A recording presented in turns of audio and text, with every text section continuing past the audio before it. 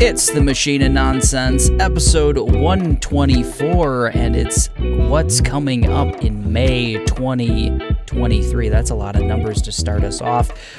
I'm your host, Eric, joined as always by Kayla. The silent assassin, Kayla. Hey, hey. There she is. And, of course, it wouldn't be May if we didn't have Mike. Mayday, that's me. Mayday Mike. It's Mayday Mike, that's what we call him for the first time ever today. Man, I thought you were going to call him Justin Timberlake. He's our personal Justin Timberlake, yes.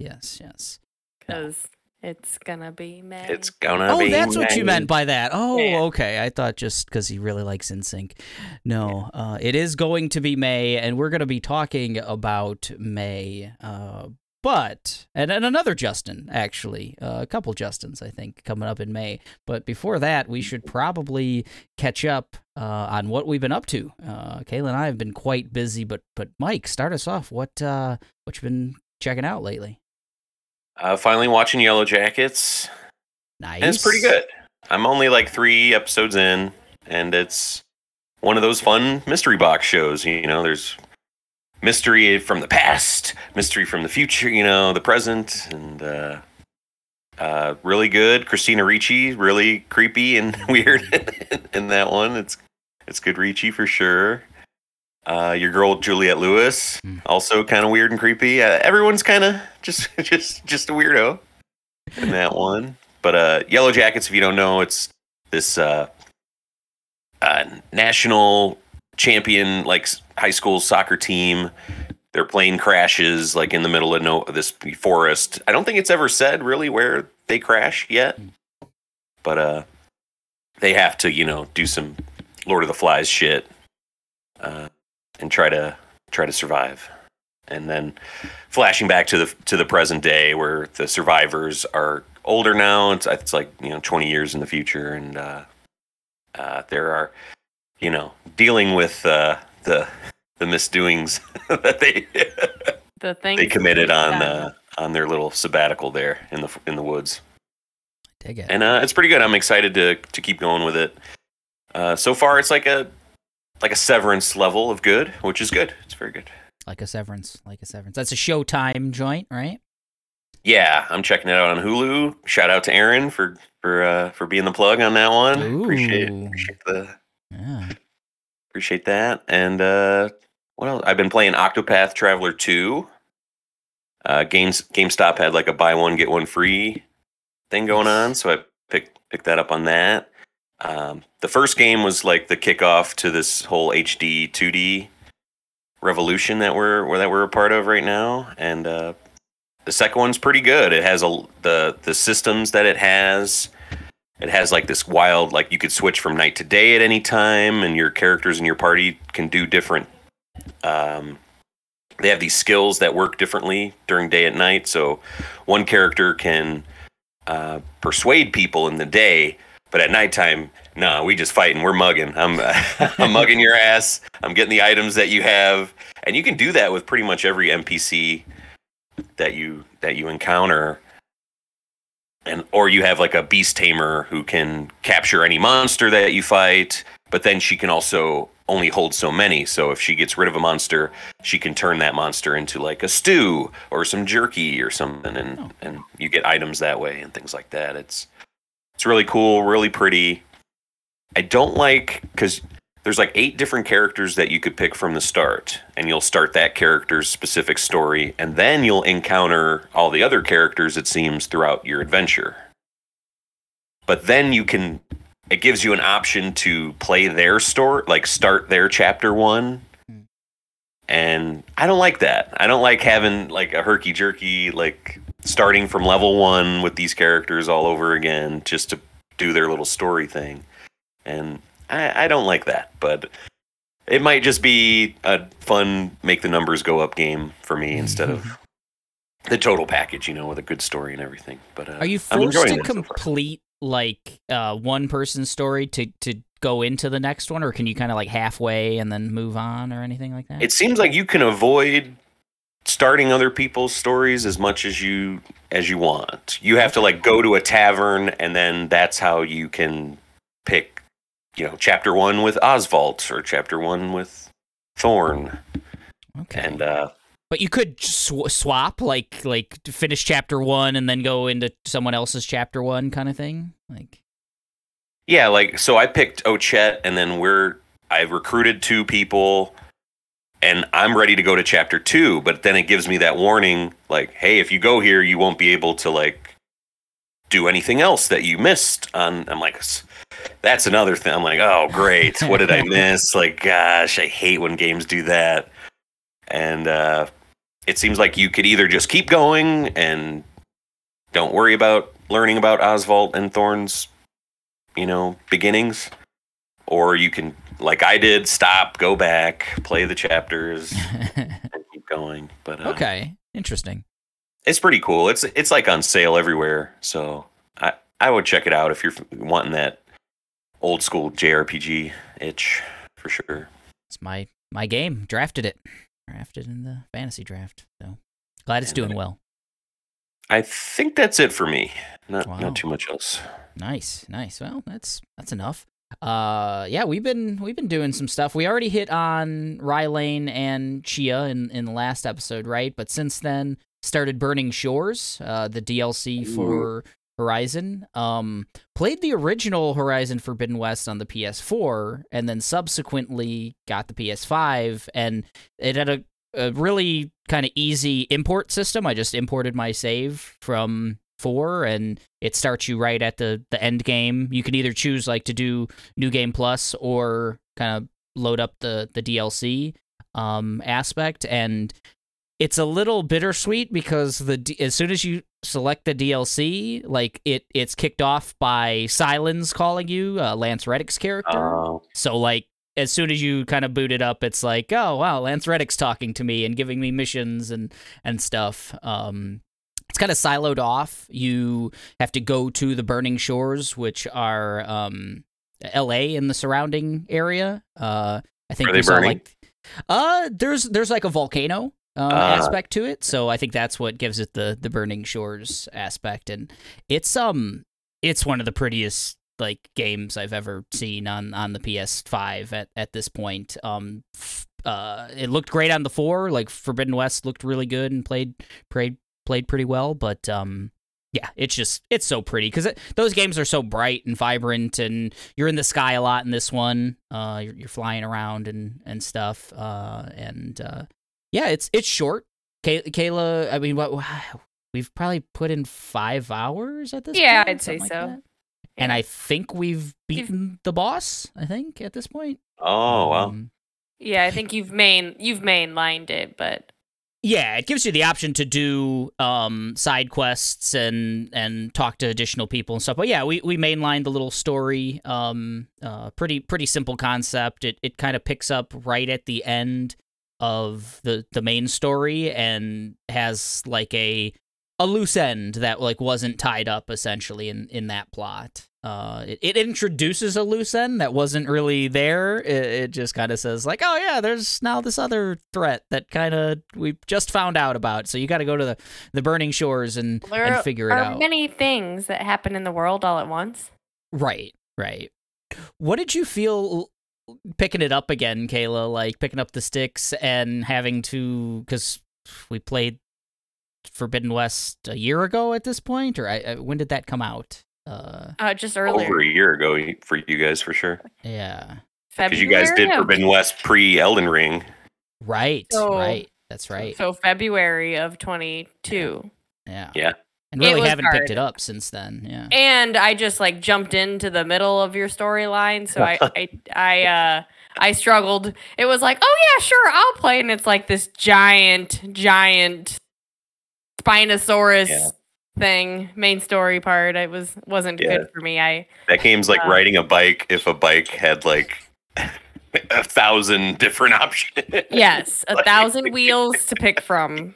The biggest weapon wheel, and Eric didn't have the weapon that I like in there, and jerk. It was It was hard to just jump right back into it. And being on the 5, I do remember like, damn, them triggers. Mm-hmm. These are the triggers. I got a pull on this bitch. It wasn't a tap. It was pulling.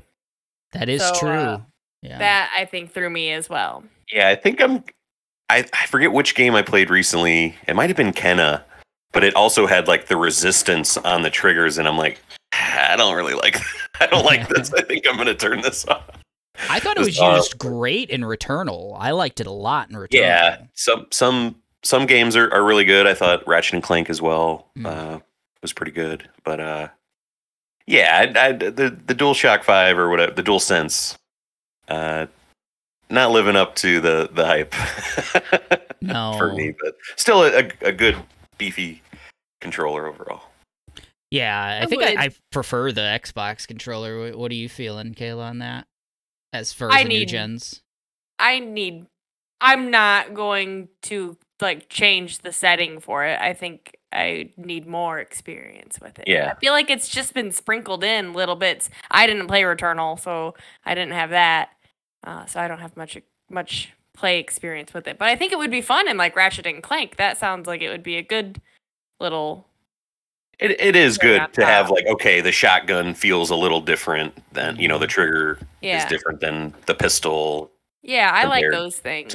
Yeah. I think I've heard good things about the Call of Duty, like most recent release of Call of Duty and how it uses the triggers and stuff like that too. So I'm into it. Yeah. I think with Burning Shores, though, I just wanted to say, yeah, you can see on the map there are still like bandit camps and little missions that you can go clear out. Yeah, it introduces a boat as well, a skiff that you can also use. I actually haven't used it as of yet because I kind of like you could fly now. You can have flyers and stuff. So I kind of dig that. It looks great when you're just flying. It's very like coastal area. It's like kind of islands, peninsula kind of feel. So you fly over a lot of water and stuff like that. But yeah, it's just really pretty, and I think like it was $20, I think, too. So it wasn't expensive, and it's fun jumping back in. Like if you like Horizon, it's just more of that. You get a new weapon that is pretty unique, that like is different than anything in either of the previous Horizon games. And that's cool. That's a fun new tool, but overall it's very much just like, oh, here's some more Horizon, another little playground to play in, and short and sweet. Yeah, a little side area that some new characters, maybe a love interest for Aloy, maybe. I don't know. Eric wants it to be. I think Aloy wants it to be, but that's just me. Yeah. Horizon. So Aloy is just not treating this character like shit the whole time. That's how you think that she? Because every person Aloy talks to, she's just rolling her eyes constantly and just like, why am I talking to this person? I almost feel like yeah, she's being a little tender with this person, so I think she's in love. Yeah, I think so. Gotcha. I think you're right. I didn't realize it till just now, but yes. People are stupid. Yeah, Aloy's saying Aloy's wrong, but she is not like pretending with anybody. She ain't got time for that. She's saving the world. Good stuff. Yeah. What else? We already talked about Blanc. We've been doing our London watch. We watched a couple Guy Ritchie movies. We checked out Snatch and the first Sherlock Holmes, the first Downey Jr. Sherlock Holmes. I felt like Snatch held up for a 2000 movie. Yeah. I dug that quite a bit. Was that the first time you checked it out, Kayla? Yeah. Mm-hmm. Yeah. That movie's fun, man. I watched it maybe 1 or 2 years ago and still really liked it. Yeah. I like it. I love when Brad Pitt does his like. I just don't have to be handsome guy. I could be weird handsome guy too. Yeah. He does it really well. He does it so good. Although he's like shirtless in most of it and like a beautiful boxer as well. But then he opens his mouth. Yeah. Then he starts slimy, talking. Yeah. What a Does guy. he open his mouth to talk though? I don't know. Enough. Oh, good stuff. Yeah, that's a fun one, and I like that Sherlock Holmes movie too. It's been a while. I think I saw those when they came out to like theaters. I did too. I liked them a lot. I like both of them. Yeah, I think they're making a third as well. So I feel like I've heard that for like 10 years. Long and time. I would watch a third one. Why not? I would watch it. Yeah. Yeah, I always thought Jude Law and Downey together was perfect sense. They were really good. So, Yeah. They're give fun. me more of that. yeah, Mhm. good stuff. Was that it? Was the Burning Shores the only like new thing we checked out, Kayla? I think so. Yeah. We're watching Ted Lasso. Yeah, we're keeping up with Ted Lasso. Ted Lasso's good. Oh, Ted Lasso's good.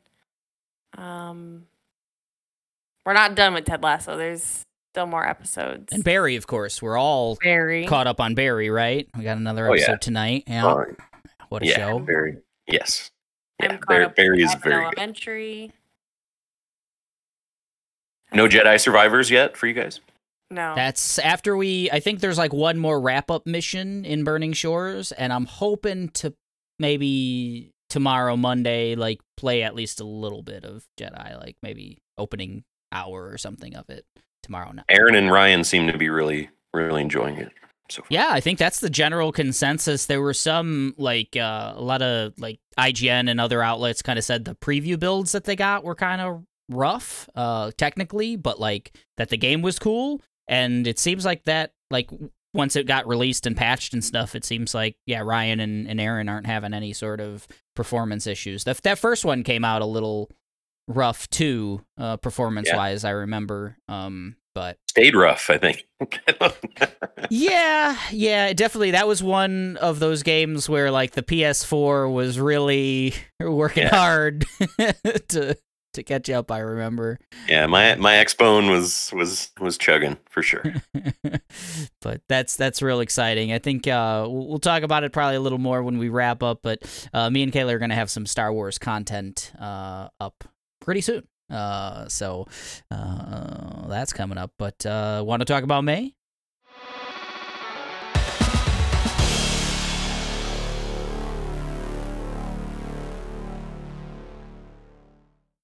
Let's do it. Hell yeah. It's gonna be me. All right. White House Plumbers, May 1st. We're getting that to HBO Max. This is the Justin Theroux. I always get him and the Canadian Prime Minister. What's that dude's name? Don't they have like the same name? They do. Yeah. I Same get them. last name, right? Yeah. I think so.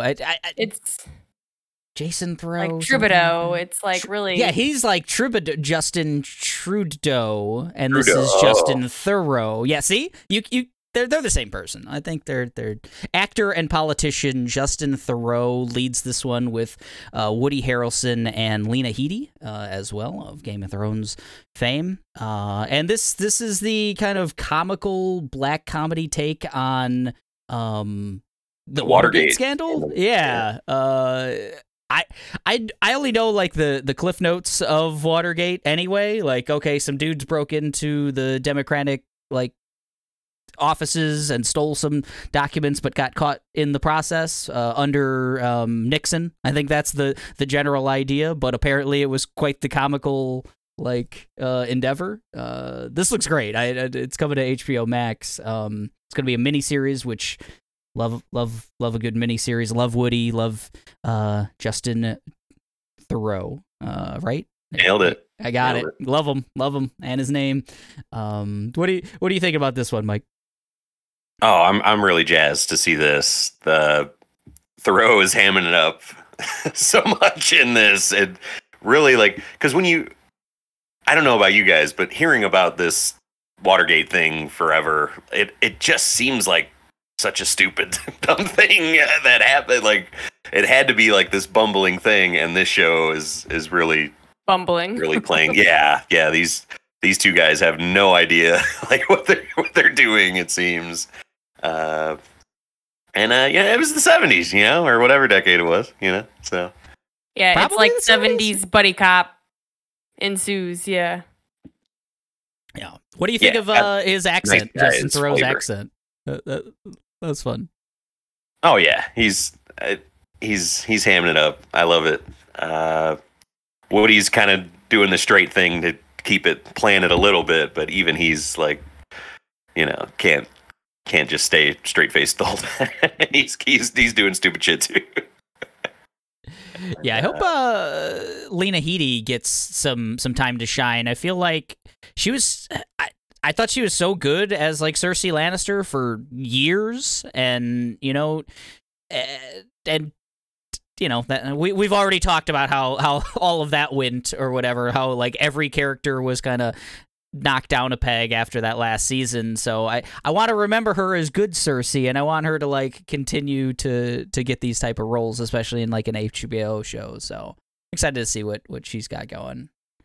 But yeah, so that's White House Plumbers coming to HBO Max. I think it'll still be called HBO Max at that point for a little while longer on May 1st. The next day, we get Redfall coming to PC and Xbox platforms, and that's also coming to Game Pass, day one on May 2nd. Looks cool. This game has been really weird in terms of like how it's rolled out. We've seen a lot of the game. The trailer has been over and over for 2 years at this point or whatever at various events, and they've talked about it, and it's been thrown, like a bunch of different genres have been thrown out. Everyone kind of assumed going into it that it was like, oh, it's a Left 4 Dead, but it's vampires instead of zombies. But it doesn't seem like it's that kind of at all. In a lot of ways, it's by Arcane, so they're really pushing that this is more of like an Arcane game. Like a Dishonored style game, Prey. but one where you can play, Prey, Co-op. Dishonored, but you can play up to 4-player co-op, or you can choose to do 1 player, like a single player run through, and it's meant to be kind of playable either way and enjoyable either way. Where's your level of hype, Mike, for Redfall coming up pretty soon? I want it to be high, but Bethesda and Microsoft just don't seem to know what to do with this game, and it seemed like they didn't know what to do with Deathloop either. Like just in the marketing, like such a long marketing cycle. How many times can you show this thing and still not really explain what it is? I don't exactly know what this game's gonna be. I don't know if you guys do, but I think it's gonna be fun and cool. Like I like Prey. I like what I played from Dishonored. Deathloop, not so much. Deathpoop, R.I.P. And there's more bad news all the time about like it's 30 frames per second at launch.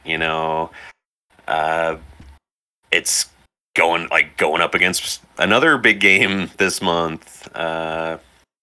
Shortly after its release. I don't know. I have it pre-downloaded. Same. I'm excited to jump in and play with you guys, and hopefully it's just a blast and we don't have to worry about all this lead up bullshit anymore. I also feel like there's a lot of just bad energy around it. Yeah. But I don't care what they say. I think it's gonna be a Left 4 Dead style with a Dishonored paint. Like, it just looks too much like that's what the style of playing is. With more gadgets and gizmos, but special powers. That's where the Dishonored and Deathloop and stuff comes from, but... Yeah, hell yeah. And I know there's kind of a backlash against like a looter shooter type thing, but I'm still down to play some more of that. I didn't play like Borderlands 3 or stuff like that, so sign me up. I hope it's really good. Plus I drafted it, so hope it's a high 80s for me. That's what I'm anticipating. So. Yeah, we watched a pretty good breakdown this morning by Ryan McCaffrey from IGN, and like a preview kind of it, and it seems intriguing. Like the powers, like there's 4 characters, I guess, at launch, and you can all 4, if you play like 4-player co-op or 3-player co-op, or you can all pick the same character if you want, I didn't know you that. can diversify the team, because they all have, like, there's a sniper guy who has, I guess, abilities that help with like stealth and that kind of thing. There's a healer / mechanic character who has a little like droid who is more of a support type character. And then they showed, I think, more of like a demolition type character, and then another one who had like psychic abilities, who can create like jump points and stuff where you can jump real high in the air. It seems like movement and those kind of things are going to be, which Dishonored, Prey, all of those like are pretty fast paced. Well, you can kind of play them your way. You can go stealthy, you can go quick, fast paced, blow everything up. So it seems like it's got that going for it. Arcane's great at making these not huge sandboxes, but a really dense, cool sandbox, and really letting you use, whether you're using like blink abilities in Dishonored or the glue gun in Prey to make platforms and stuff. They always figure out really what good design to let you use your stuff to find, either finding things, finding different ways around missions and stuff. And if it's that with like a Midnight Mass style kind of like, New England-y island town mixed with vampires, hell yeah, that sounds great. Oh, yeah.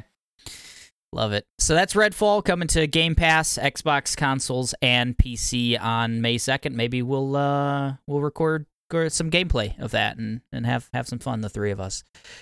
Looking for a fourth, everyone. Hit us up for a fourth. Ravenlock is also coming to Game Pass on May 4th. This is coming to the Xbox consoles and PC as well as Game Pass. This was shown at the Xbox event, I think like a year ago, when they were saying everything's coming out in the next 12 months. I believe this was one of those. We're getting real close to that 12 months, by the way. Yes, we are. Several of these games are coming out in this 12 months span. But this one I remember catching my eye at that presentation. It looks like it's almost like a Pixar version. Your character is very much your character that you're playing looks like a very Pixar character to me, thrown into a 3D pixel art world, but with it looks to be like a Dark Souls kind of aesthetic in terms of like the monsters and the big battles. It's third person action RPG style, but yeah, I've seen it described as like a Dark Souls for kids kind of thing. I don't know if it's going to be easier or whatever, but the aesthetics all look like a kind of a child storybook kind of aesthetic. But the pixel art is what I remember really doing it for me, because your character looks like a standard kind of animated third-person character. I would liken it to like a Pixar or Disney character kind of thing. But everything else in the world... Coco vibes, for sure. Coco vibes, yeah. But everything in the world is this super vibrantly colored, almost neon pixel art. The enemies, the backgrounds, the environments, all of that. And it just looks really, really cool. What do you think of this one, Kayla? I don't know what to say that you haven't said.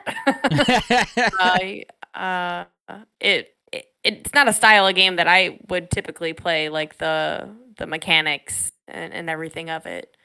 It looks interesting. I would play it. Yeah, it looks like they slapped like a Day of the Dead skull like on everything in this this game, which it looks cool. But it has that Coco De los Muertos vibe going on for sure. Yeah. Weird name, Ravenlock. Yeah. But we'll get that day one to Game Pass there, coming to Xbox consoles and PC, May 4th. That's also May the 4th be with you. That's Star Wars Day. We'll be releasing an episode for that. But Star Wars Vision Season 2, we get that on Disney Plus on that May the 4th. Did you check out the trailer for this one, Mike? Yes, yeah. And it might turn out like season 1 was, where I think just watching the trailer might be better than the whole of the whole season. But man, just watching it, I'm like, wow, look at that style, look at that art. Like, wow, is that the Wallace and Gromit team on that? like, it just looks really cool. It gets me excited for Star Wars, seeing it.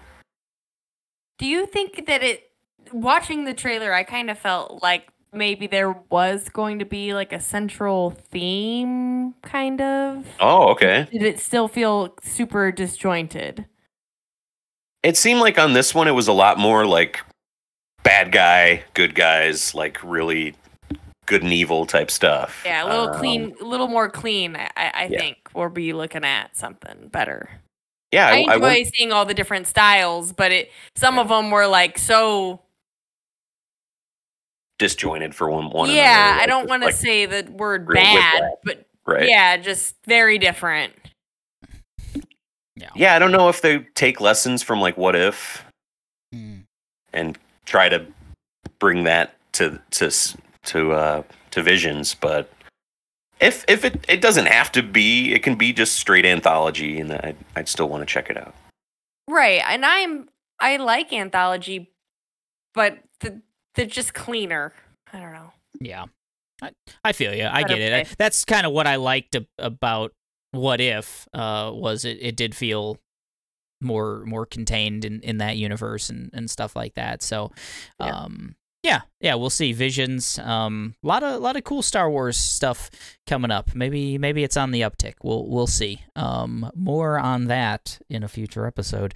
May 5th, we're getting Silo coming to Apple TV Plus and Guardians of the Galaxy Volume 3 coming to theaters. Silo looks really interesting. Super Fallout vibes. I mean, people stuck in a silo apparently looks like it's post-apocalypse, and the air outside is maybe poisoned or radiated or something, and it follows characters in a giant silo. Looks like it's just impossibly tall cylindrical building that they're all in that works as like a Bunker apartment complex / prison, maybe.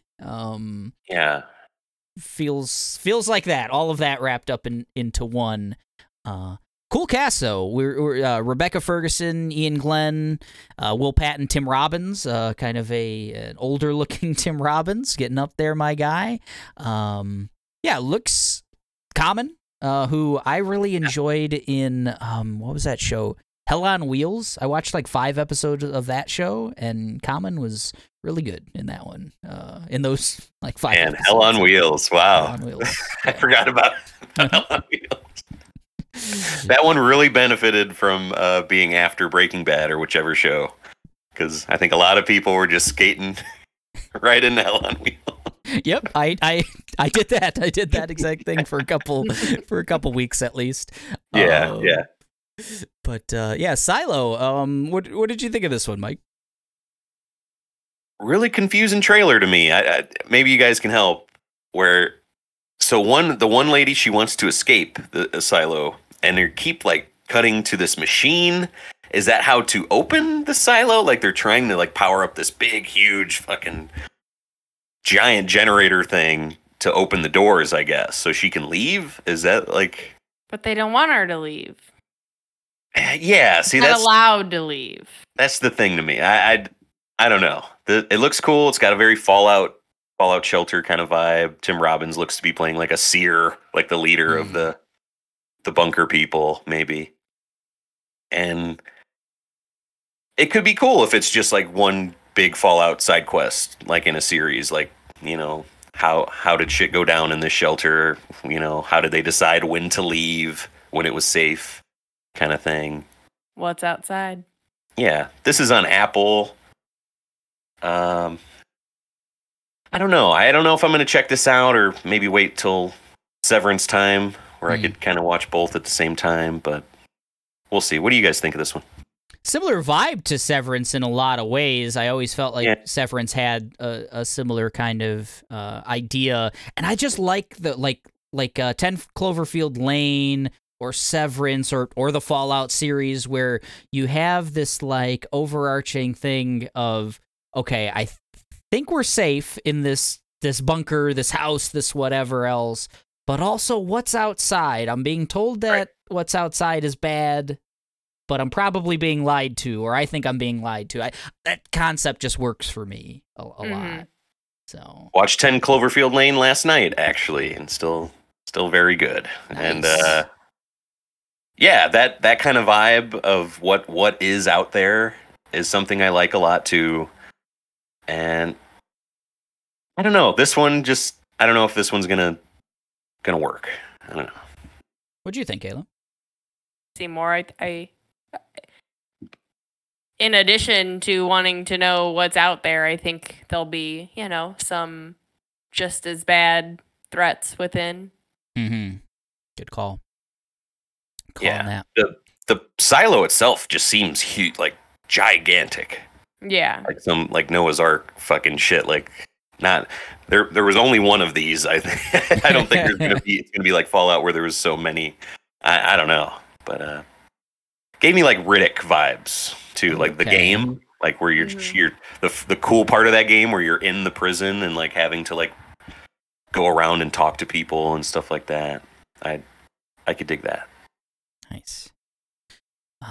We're also getting on Cinco de Mayo Guardians of the Galaxy Volume 3. The big, all the trailers seem to really, I mean, we kind of know this is James Gunn's last kind of Marvel piece thing of the Marvel universe. Yeah, Last Guardians. It very much seems like, man, are the Guardians going to die in this? Are they going to be lost forever? That's the vibes that I'm getting from this. Is this going to be good, guys? I mean, it's the finale. It's the last one. So there's going to be stakes and loss, and it has to end. Things have to be tied up. So it's hard to do. I think it's going to be good. The reviews have been solid so far for it. I've been seeing so many ads, they give you that bullet point, the best Marvel film since Endgame, which isn't too hard to do, but still good to hear that it's a good send-off for these great characters. There was a time when this would have been my most anticipated thing ever. I love these characters. I really love those first two movies, but I don't know. Just I don't have that in me for the MCU right now. I don't have that just like gotta see it, gotta have it kind of vibe for it. So I hope they come correct with some soundtracks. Like that's one of the best things about the Guardians. Their music is really such a core point in both of those first two films. And thinking right now about the trailers, I don't feel like they really lay into any music in the trailers. That like Since You've Been Gone song, that right? Since You've Been Gone trailer was very good. I really love that choice. I need a refresher. I can't remember it. It was like a real super slowed down. Version of it. That's the one thing I would never worry about. James Gunn is like, even with like, as much as I hate the soundtrack for Peacekeeper or Peacemaker or whatever, that piano part with the Motley Crue song, "Home Sweet Home," was really good. So I expect some more of that level. No more butt rock, but silly. What a silly man. But Guardians, I think we're all kind of in the same boat. I made the same kind of joke this morning as we were watching the most recent trailer. I said, like, oh yeah, best MCU film since Endgame. Well, okay, sure. Yeah, right. But hopefully this is on the upswing as well. I gotta hope, because I want to just enjoy the MCU, and I want to have hype for future MCU things. And like you said, it's at an all-time low maybe at this point. For in general, but Guardians is gonna bring it back up. Well, I'm going in not anticipating this movie to get the wheels going. I think it is going to be just filler, like a solo kind of movie, for the Guardians. It's not setting up something, but we'll see. I have faith in it that it's going to be very good, but. So, do we think this is it? We're never going to see these characters again, or you think characters are going to die? That's what they're trying to make it seem like. I feel like in those trailers, there's like especially that first one, that Since You've Been Gone trailer. There's like a scene of Star-Lord like losing his mind. It looks like he's over somebody, over a body or something, and just right, like terrified or sad or like just like, oh my god, someone's dying in my arms or something. Like, who knows? That could be movie magic, but that might not even be in the film. But right. There's also a scene of like Nebula straight carrying Peter, so like his lifeless body. Yeah. So damn. I would hope. I mean, at least like Rocket and Groot are just fun kind of characters that would fit very easily, I think, into other show up in a Captain Marvel thing or something because they're in space and. I think they all do. They do, yeah. Except not the most recent Thor, But yeah, you're right about that. But it doesn't seem like we're ever getting Batista as Drax again. He never wants to do that. But for Groot and Bradley Rocket with Bradley Cooper and Vin Diesel, that makes more sense. That we'd be able to see them in the future. Yeah, do the old Pedro Pascal Mandalorian thing of just never, not even being in the same country as the for sure. Yeah, but I hope we get them again. Those characters are my favorite. Those standalone movies have been my favorite MCU standalone movies, and I was so happy to see them have such a big part in Infinity War and Endgame, and they did fit so well. And was really excited for them being in Thor, and then then we got Thor, but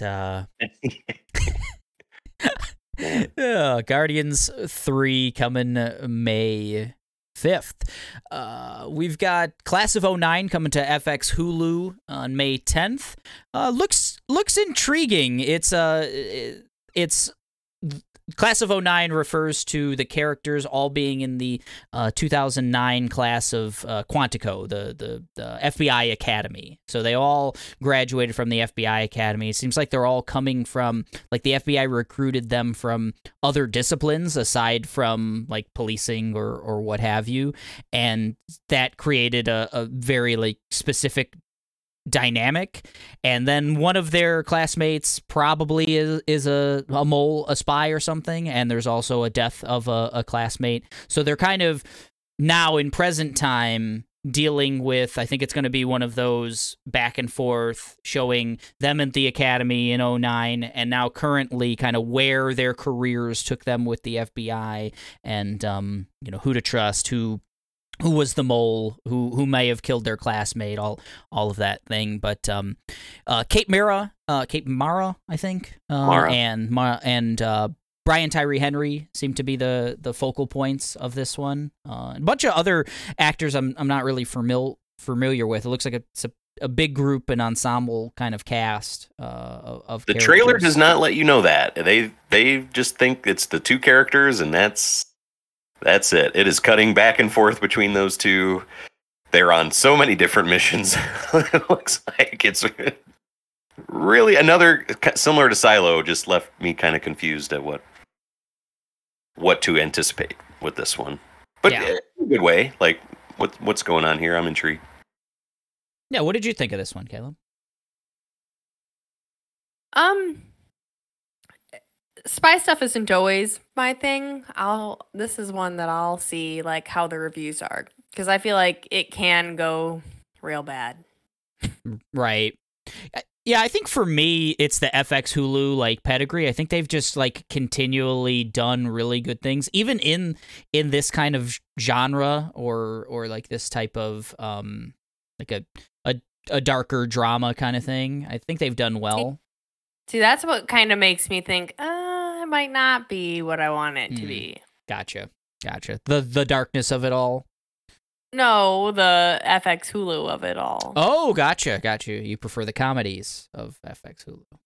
Yes. Gotcha. Yeah, it's definitely getting old man kind of vibes, the Jeff Bridges show. Another, like, is there a mole, like, who can you trust within, our government and stuff like that? I could use another one of those. I don't know. I think so. That's always a good drink for me. Just goes down easy. But that's May 10th. Class of 09 coming to FX Hulu. May 12th, we've got a little indie game coming out and a really interesting movie that Mike added to the docket here.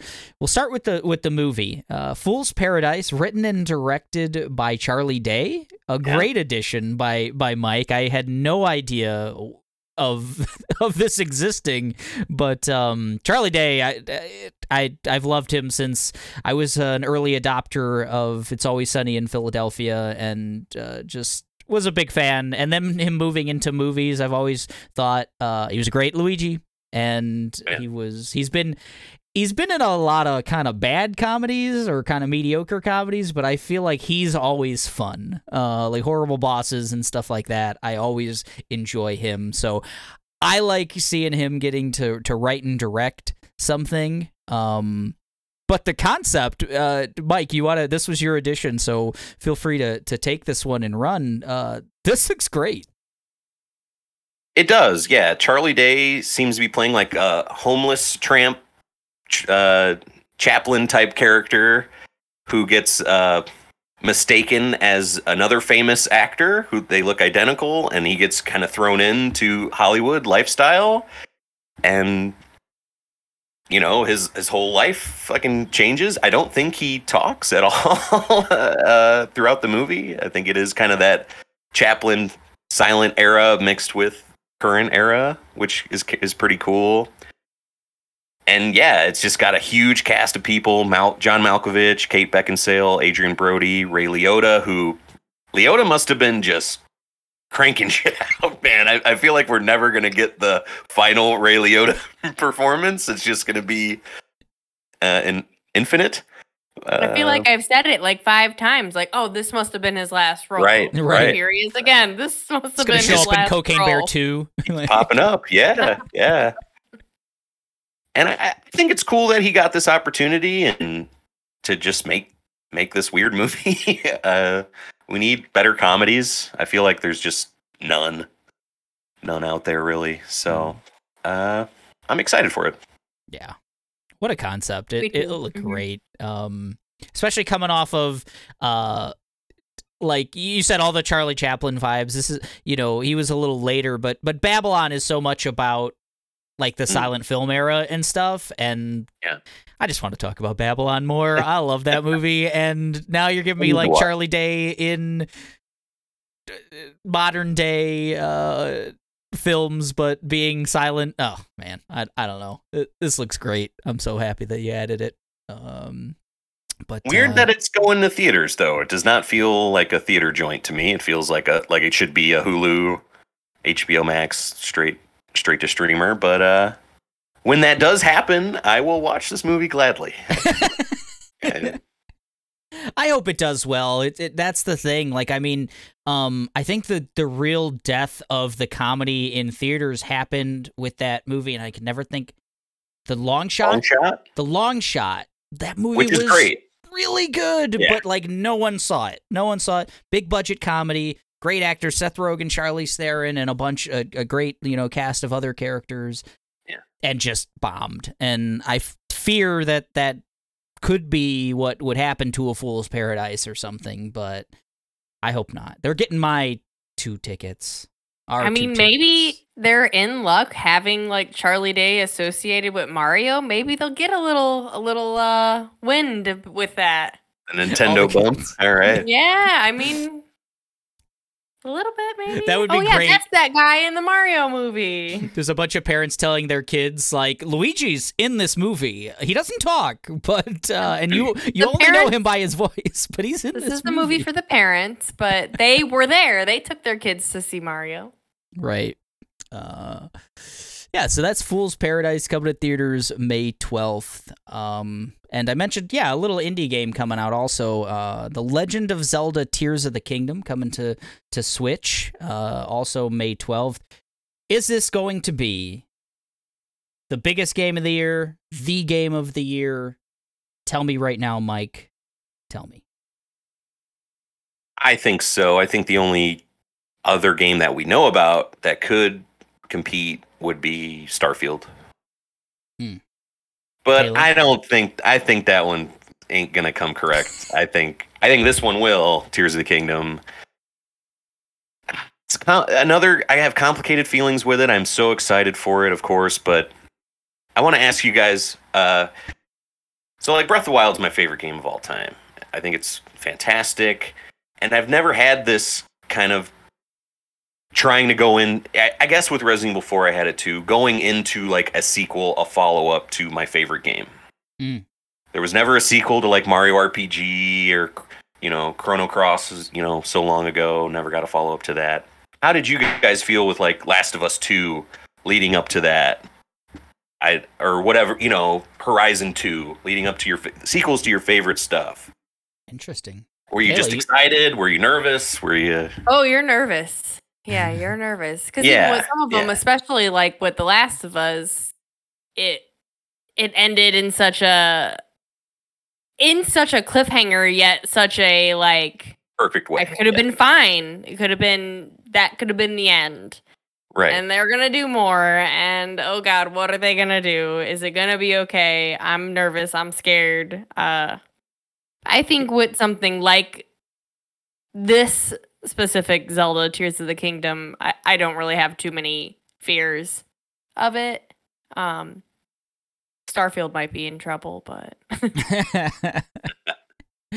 Yeah, I'm a super component of sequels and remakes. I want them to remake all my favorite games from like give me my Final Fantasy VI remake, give me my Mario RPG remake, like whatever, anything from like my childhood or anything like that. And I've liked for the most part Final Fantasy VII remake. Kind of dug that game, all the RE stuff. I've really enjoyed those. Dead Space remake, that kind of thing. And then sequels going in, you mentioned like Horizon 2 or Last of Us 2, Uncharted 4, any of those. Like, went into those just like really excited. Specifically, Last of Us 2, you kind of know something bad's gonna happen.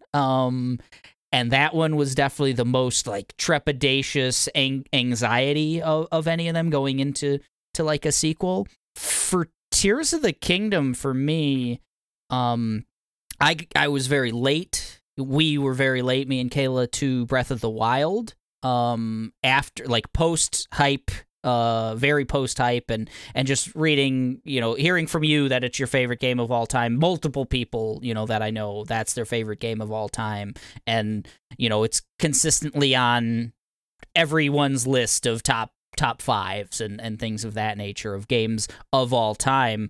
So going into it, I'm like, man, this is really gonna hit, and it hit well enough, but it wasn't like the top of my list or anything else. I think it's a great game, really fun game. Enjoyed putting 50 hours into it or whatever. My hope for Tears of the Kingdom is like maybe some of the qualms I had with Breath of the Wild, maybe they've smoothed some of those things over, and there's some cool stuff in the trailers that they've shown that might lead to that. Like it looks like the other characters in the story are maybe going to have more action. Like maybe they look like there's some like co-op kind of stuff, not necessarily like two players, but you're in battles with some of the other major characters, the other like knights of, I forget what they're called or whatever, the Zelda's other kind of champions and stuff like that. Yeah. Right. That's really intriguing to me. Like, I think one of my big kind of complaints with that first game was you're out in the wilderness, you're by yourself, there's some interactions with characters, but like the lack of voice acting and some of the lack of like those characters really mattering in the big grand scheme of things rubbed me the wrong way. So if I can feel more like, oh, we're getting a group together to go fight this evil, we're all these champions get to, have their own big personalities and even some gameplay kind of stuff with these other champions. That's real exciting for me, and the locations and things looked really interesting too. Maybe more enemy variety. There's a lot of things in the like previews they've showed that are really interesting to me. Like really like could be important going forward for me and Zelda. So. Yeah, the trailers have 100 different like snapshot, like wow, look at that moments. What is that going to be like? I'm just going into it not because Breath of the Wild was such a eureka moment. Like this is gaming for me. Like when I'm playing, like this is amazing. Like this is what I want from a game.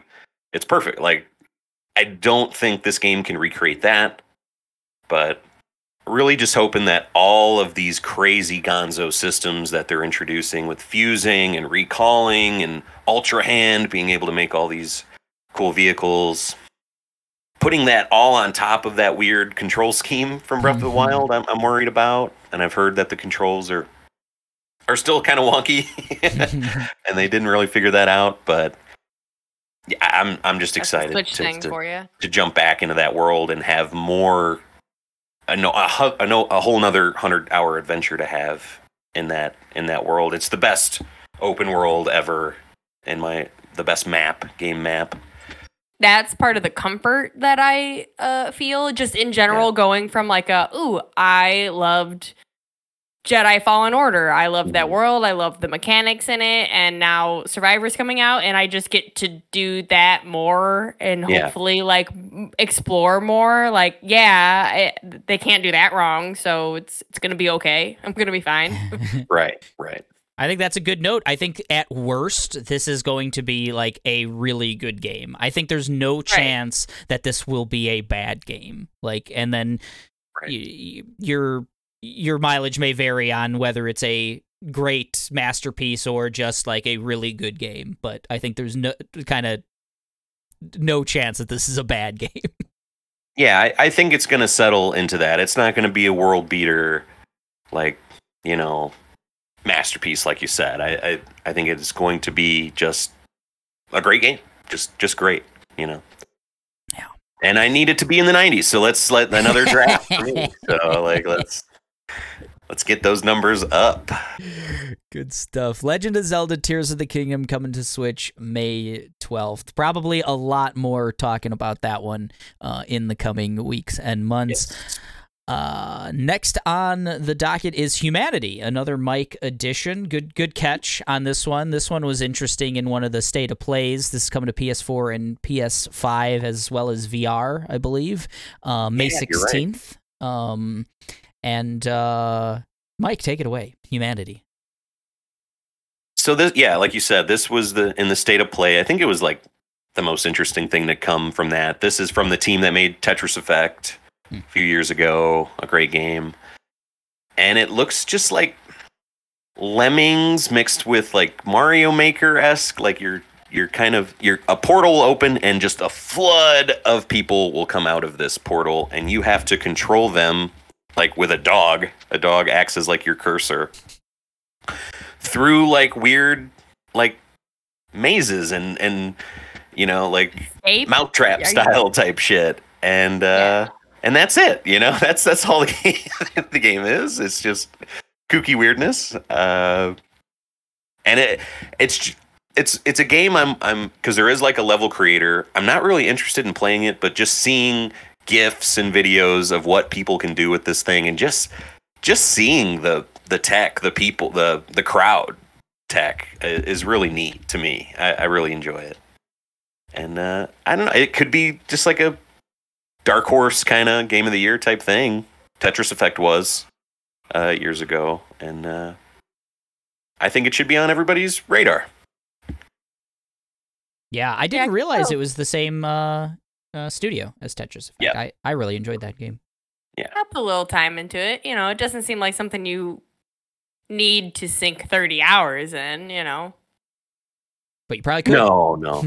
Yeah, I don't know how it is. Kind of like it seems like a level-based thing, like the challenge of getting these people to your end goal through these mazes, a la Lemmings.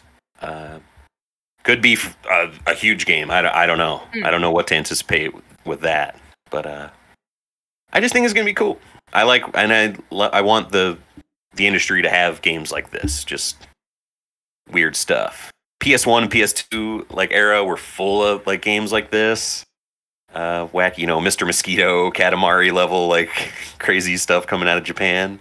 And I want more of it. Yeah, speaking of coming out of Japan, have you seen the trailer that's like a compilation of For Humanity? It's a compilation of like wacky Japanese videos. Oh, wow. Yeah, so it's done in that style at least. It's a full production. I don't think like they actually took clips from wacky Japanese commercials, but it's done in that style. Okay. For Humanity, and there's a cute like Shiba Inu in it as well, because I think that's the Nice. cursor. The dog Yeah. cursor is like a Shiba. It's good. It's 4 minutes She long or follows him. something. Yeah, Oh, I gotta check that out. it's really cool. So that's Humanity coming to PS4, PS5, and PSVR on May 16th. Fasten your seatbelts, folks. Has anyone made that joke at all? Not that I've heard. Yeah, no. Congrats. Not in the trailer. Coming to theater. I swear. All right, so Fast 10, the 10th film, or probably more than 10 at this point, in the Fast and the Furious franchise is coming to theaters May 19th. We don't need to spend too much time on it, but I swear this movie already came out. This is a whole Berenstain Bears thing for me. I swear this movie's already been out for like months. I saw the trailer 5 years for this, and it has got to be out. It has got to be out. I don't know. Well, added to that is joining the Final Fantasy family. There's going to be a Fast 10 2, Part 2. Jesus. So Jesus Christ. maybe that adds to that whole weird memory erasure thing that you got going on there. Gosh. I swear this film's already been it's already been out and made $500 million because the Asian market loves them some Fast and Furious. Fast 10, your seatbelts, coming to theaters May 19th. Coming to your Hulu account, if you got one, is White Men Can't Jump on the same day, May 19th. Seems like a pretty faithful remake of the original White Men Can't Jump, this time with everyone's favorite Jack Harlow in the Woody Harrelson role. Mike, you shaking your head? Did White Men Can't Jump need to be remade? No, you see, like when people get so upset, like when they see like a new Ninja Turtles and it doesn't look like their Ninja Turtles, or the Harry Potter show that's coming out. I'm sure there's going to be a ton of people like, that's not my Harry Potter, Star Wars, et cetera, et cetera. This, usually I'm like, I don't care. I'll always have that original thing. I don't care if the new thing sucks. This is an abomination. This is bullshit. I'm wearing my Skeeter and Doug White Man Can't Jump shirt today. What? Oh, that was not planned by me. And this shouldn't exist. White Man Can't Jump is like perfect, and it should never be touched. I don't think those two, Woody Harrelson and Wesley Snipes, and as Sydney and Billy in that first movie, are just perfect together. And I think it's perfectly encapsulates that relationship of being a white guy trying to play ball and like, a black dominated kind of thing. That hasn't changed. That movie still tells that story, that relationship perfectly, I think. And to have like a new kind of woke-ish era try to remake that, it just looks so lame, and I'm not for it at all. Oh, but this will be your first foray into White Men Can't Jump, right, Kayla? You're a day one on this one. I've never seen the original. All right. Well, you should. Yeah, now I feel like I should, and I shouldn't watch this one. You should feel that way. This is the exact kind of reaction I thought I'd get by putting this one on there. I snuck it in under the wire because it was Kayla's first foray into the story of White Men Can't Jump, seeing this trailer for this remake, and she's like, "Oh, that's kind of cool." So they're like hustling dudes and stuff. Like that's a cool concept. And yeah, it's a white dude trying to play a black dominated kind of street ball and everything. And that's cool. And then I was like, I got to put this on now because I know Mike loves the original and is going to think this is awful. And this is great. This is exactly it's really great. It's really great. Fun conversation. That's why we're here. May 19th, the official version of White Men Can't Jump coming to Hulu.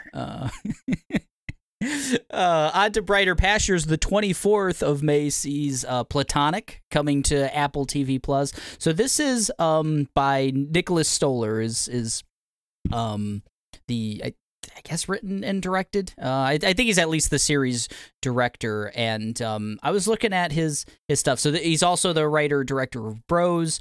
He did. I always think that Forgetting Sarah Marshall is a Judd Apatow movie, but it's directed by Stoller and it's written by Jason Segel.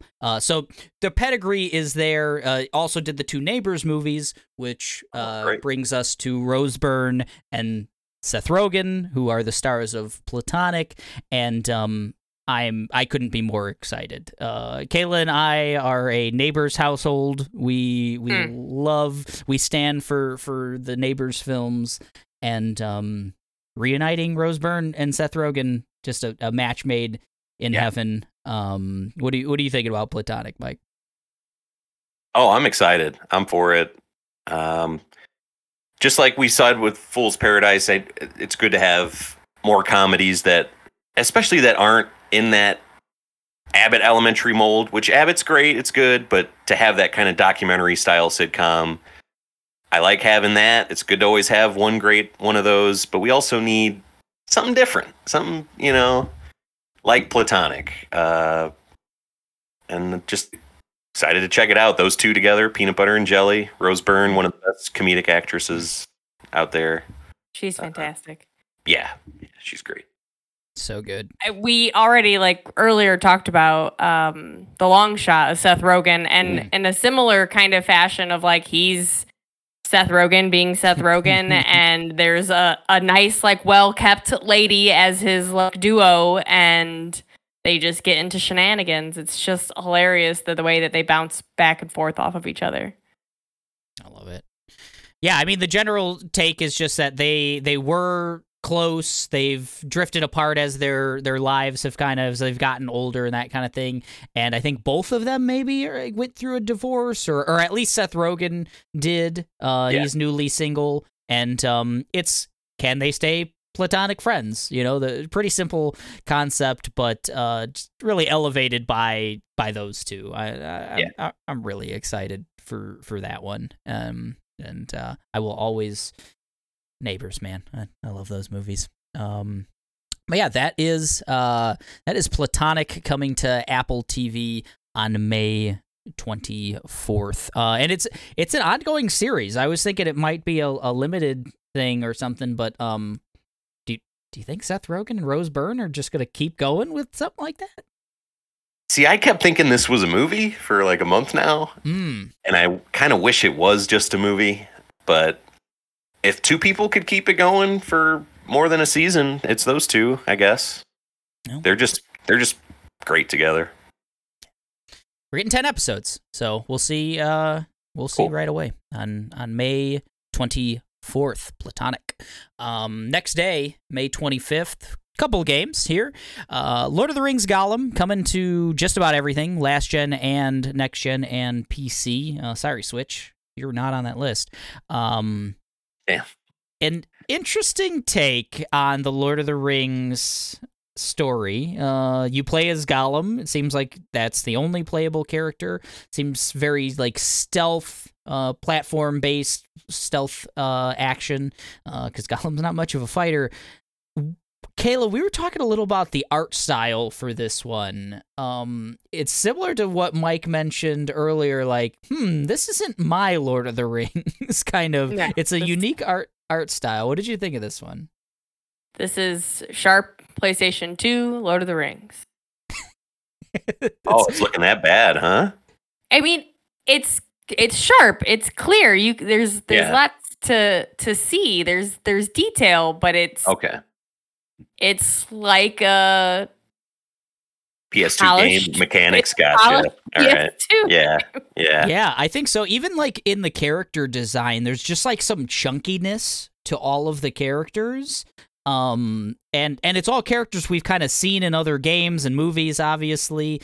So they've always had like those what are the Shadow of Mordor. Shadow of Mordor, those games like really took that same Peter Jackson aesthetic and put it to video games. And so did the old licensed games, the Two Towers and all those. Like they very much use the same kind of shape of all of those characters and the shape of those areas and stuff. And this one's really going for its own thing in a big way, and it comes off a little PS2-y in its attempt, but that's not to say it doesn't look good. Like Kayla said, it looks sharp, it looks next gen and everything else. It's just the character design is really interesting. And does Gollum as a character work for a game, Mike? What do you think?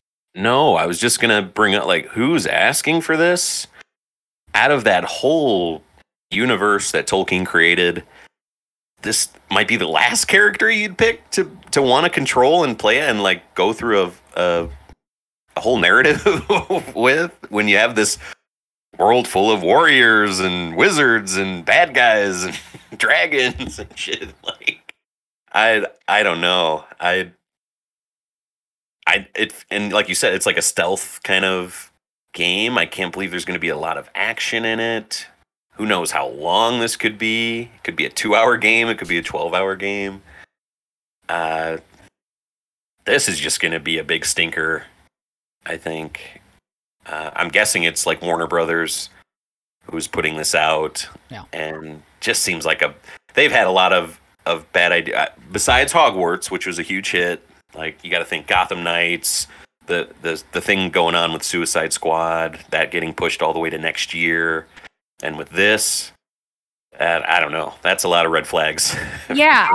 With all that being said, it's like oh shit, we have to put something out. Let's just like change a couple of things in this like old game that we made and never released and put that out to like buy us some time. It seems not like a good idea. It had a rocky kind of development cycle as well. I think it was pushed back multiple times. It might have been on a previous episode of this podcast that it was coming out in February or something. But well, we'll get it and we'll see. Maybe it'll be a surprising one. Maybe not, because no one drafted it. So we've got good taste in games. But that's Nick's written all over it to me. Oh no. May 25th is also home to Cassette Beast, coming to Xbox and Switch, and Game Pass, I believe, on this one. It's a day one Game Pass I saw on the trailer. Mike, you added this one, and thank you for doing that because it looks great. It does look cool. This is out on Steam already, and it's getting really, really big reviews on Steam, but it's just like a Pokemon clone.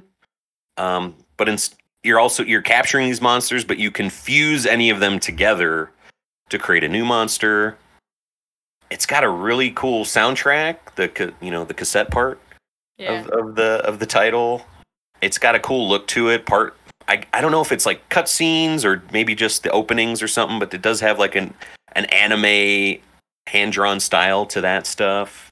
And then the gameplay does look kind of like that top-down. It looks like an HD 2D version of like Pokemon Red or Blue, kind of. It gave me big Earthbound vibes, I would say. Yeah. That's a better comp, maybe.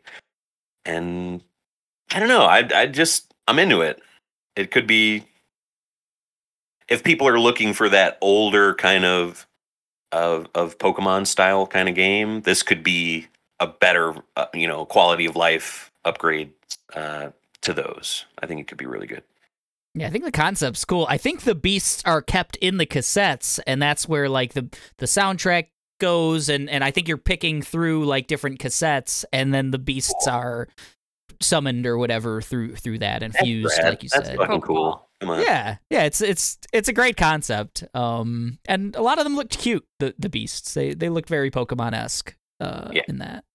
Yeah, and there's just going to be, like they say, over 100. I don't think there's going to be a huge, if you're getting into a Pokemon game now, it could be like daunting, the 800 plus whatever Pokemon that they have now. It's kind of neat to go back to that, 25 years ago when there was only 150 of these, and I could get all of those. Could be neat. What do your kids think of that? Have you told them? The old magic that there were only 150? Are they aware? Oh yeah. I tell them all that, that's one of the original 150. Whenever they show me like cards they got or something or a toy, I'm like, oh, I love that one. Now there's so many of them. That was a legendary. There's only one of those within the the world. They like hearing the old man talk about that stuff. Well, when we're 60, we'll be talking about cassette beasts and how there were only 100 of them back in the day. These What's iPad beasts. They just updated. I like it. Oh man, yeah. Every generation will be a different obsolete version. Yeah. Zune beasts. I'm gonna try to find a Zune dig every episode. That's gonna be my thing now. I think Guardians will probably be rife with that. So I think you're good. Yeah. More material coming up on Zune. May 25th. That's Cassette Beasts coming to Xbox, Switch, and Game Pass. The Little Mermaid coming the next day to theaters. This is the remake, the live action remake, mostly live action, and a lot of CG animals in that. What do we think about, generally speaking? I've enjoyed the live action remakes of, at least I enjoyed what do we see? Jungle Book and Lion King are the two that we checked out, Kayla, I think. Yes, we have seen both of those. Is there more? I feel like there's more, and I feel like I've left those enjoying them well enough. We haven't seen Aladdin at this point.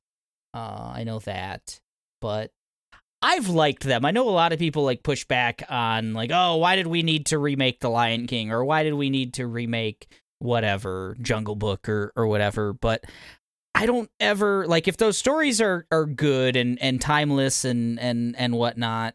I don't ever really want to go back and watch the animated versions. I saw them so many times as a kid and stuff. And I kind of want to see Seth Rogen in a Lion King or whatever else, and I kind of want to see Javier Bardem in a Little Mermaid. You don't. And I don't Aquafina. I don't know, man. They look a little weird. They look very weird. This movie looks so bad. Have you seen what Flounder looks like? And Sebastian? I saw Sebastian, and the CG ain't great, but. Haven't seen Flounder. Forget the CG, just the design. I don't know how you can go from cute anthropomorphic style characters to these hyper realistic thing. It just doesn't translate like that. I don't think any kid can go to this movie or any of these remakes and walk away with any kind of wonder or sense of imagination coming from these sterile, just bad thing. I am anti live action Disney remakes for sure. I don't like any of them. I think Lion King looked bad. They looked decently cute. I liked Lion King. I enjoyed that one. These ones do look kind of frightening. I mean, honestly, they're they're a little creepy. I thought Melissa McCarthy as Ursula was inspired casting. I thought that sounds pretty cool, and also Little Mermaid is just not a movie I jive with. I don't like the character of Ariel. I never liked that whole collecting things and not knowing what they are and being just creating your own version of fish in water. Dingle boppers and all that shit. I don't like her whole vibe. I just think it's going to be terrible. Man, you've heard it here first. Little Mermaid, gonna be terrible. Coming to theaters May 26th. Coming to Netflix the same day. Similar movie, I think, but from Germany. It's their take on The Little Mermaid. It's called Blood and Gold. No, this is a a late entry onto this list. I just watched. They did a Grindhouse style trailer for Blood and Gold. Netflix did, and it's really cool. It's the same story essentially as Sisu, which recently came out, and we talked about on last month's episode of what's coming up in April. There's hidden gold in the late days of World War II, and you gotta find it, and you gotta kill Nazis, right? That's what you gotta do when there's hidden gold. And Sisu apparently is really good. It's sitting at like a 93 on Rotten Tomatoes, and I think it's doing exactly what you want a movie like just about killing Nazis to do. And this looks really cool too. Did you get a chance to check this out at all, Mike? Yeah, it looks cool. A lot of Tarantino vibes. Inglourious Bastards, Sisu as well, of course, I thought of. And I don't know, I think it's kind of neat. Like when Reservoir Dogs came out, there was the flood of like Tarantino inspired directors and stuff like that. And it seems like there's another wave of that happening. I see a lot of stuff that just screams Tarantino to me, and this is one of them. It looks cool. I thought this was a series. I'm glad to hear that it's a movie. And it is German though. That is one thing that I didn't realize. It's fully a German movie as well. Right, it's in German. Right. I'm into that. Sometimes that makes it more fun. Well, it's cool because it's the German resistance as well. Like the main characters are Germans fighting against like Nazis in the late days of World War II. So it's cool. And I'm sure it's going to be exactly like All Quiet on the Western Front. Exactly. Oh God. Let's not talk about that. Blood and Gold coming to Netflix. Killing Nazis, never not fun, you know? May 26th. The perfect fodder. Yeah. It really is. Let's keep killing them for the rest of our days.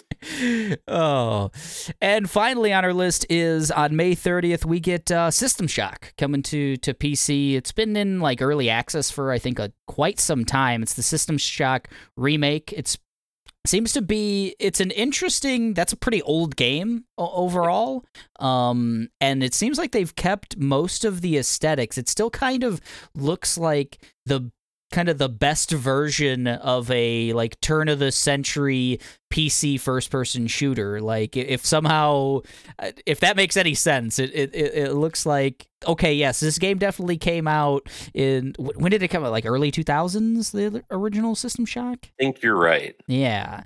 So like I think you could definitely tell that this is taken from that game, but it looks good, but it looks like playable now and actually like visually appealing in a way that I'm sure the original no longer does.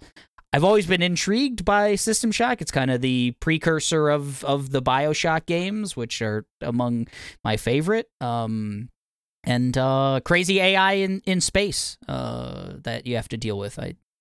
I'm sold on that. What did you think of this one, Kayla? Again, this is another one of those things that's my like first experience with. I thought it looked really good. When we were watching it, I didn't realize it was the one that came from BioShock, but I definitely got BioShock vibes. And it's another one of those. With that being said, it does have like a older PS2 era, PS3 era kind of look and setup to a lot of the like rooms and backgrounds and platforms and such. But you can tell like with this, it does look like it's brought into the modern day. There's a lot more depth in the background and detail. Yeah, just like Eric, hearing about BioShock leading up to its release, a lot of people were bringing up System Shock, and I'd never heard of it before. I was never a PC player growing up, and it seems like one of those hollowed games, you know, like on the mountaintop of PC games. And System Shock 2 specifically is what the one people point to, and I think it's cool to bring that to a modern day type thing. Especially like people think Dead Space and Resident Evil 4 didn't need remakes, and they got them. This one probably did. It's one of those ones that really could use the fresh coat of paint and everything, and it looks like one of those games. Watching gameplay of it looks like Deus Ex, BioShock. Hopefully, what Redfall is going to be coming up too, and I like that kind of game. I like getting in there, rummaging through stuff, getting your supplies, solving some puzzles, killing some stuff, creepy shit going on. I think I saw some like unlocking mechanics, Right. I know one staple of like the System Shock games is that cyberspace is a concept. Like you like jack into a computer or something and do like a Johnny Mnemonic kind of scenario where you're like in the Matrix or whatever. Lawnmower Man shit, huh? All right. Cool. Yeah, Lawnmower Man. Yeah, something like that. I feel like there's elements of that, and they showed it a little bit in the trailers. That'll be a mechanic of. I think that's how you maybe solve certain puzzles. You have to get into the computer, and then that acts as like a dungeon kind of puzzle kind of scenario. So I think that's a staple of the System Shock. The first one came out in 94. I thought it was more late 90s to early 2000s, but 94. So this is a remake of a game that came out in 94. Wow. Man, that's pre Half-Life. That's crazy. Wow. That's nuts. So pretty excited for that one. Only coming to PC though. Yeah. That's kind of a bummer. If they'll port it later. It's been a long development cycle. It's Night Dive. Is okay. They do a lot of cool remakes. I think they did some of the Quake stuff recently. Updated a lot of the old school PC first person shooters from that era, and brought them back. I've heard a lot of good things about their work. Yeah, so maybe we'll get a port or something. Seems like it could easily come to nowadays. It's pretty easy to first-person shooters was a PC-only thing for a long time. So in '94, yeah, sure, it was going to be a PC, but like now it's very easy to port or make a first-person shooter on consoles. So hopefully we get that. But May 30th, we're getting it on PC and looks creepy, looks pretty good. System Shock.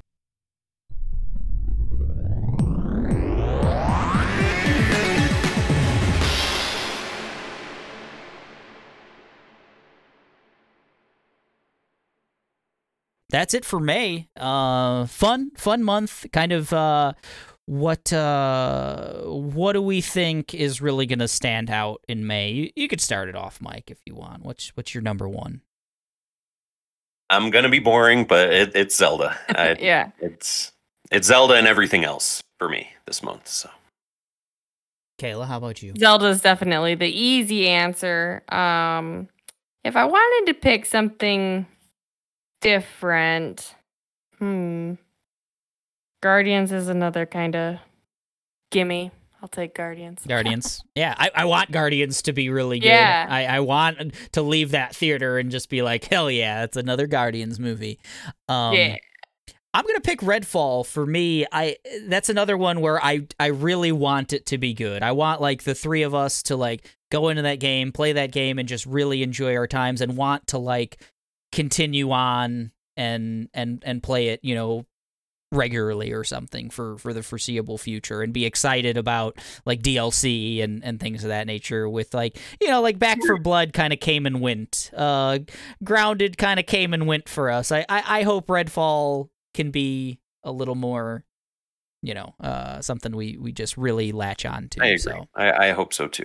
So that's Redfall for me. So Redfall, Legend of Zelda, Tears of the Kingdom, and Kayla, your pick was Guardians. Yeah, Volume 3. So good month. If all three of those are good, that is a good-ass month of May. I mentioned earlier that me and Kayla are going to do a little bit of a Star Wars episode for, it's almost May the 4th.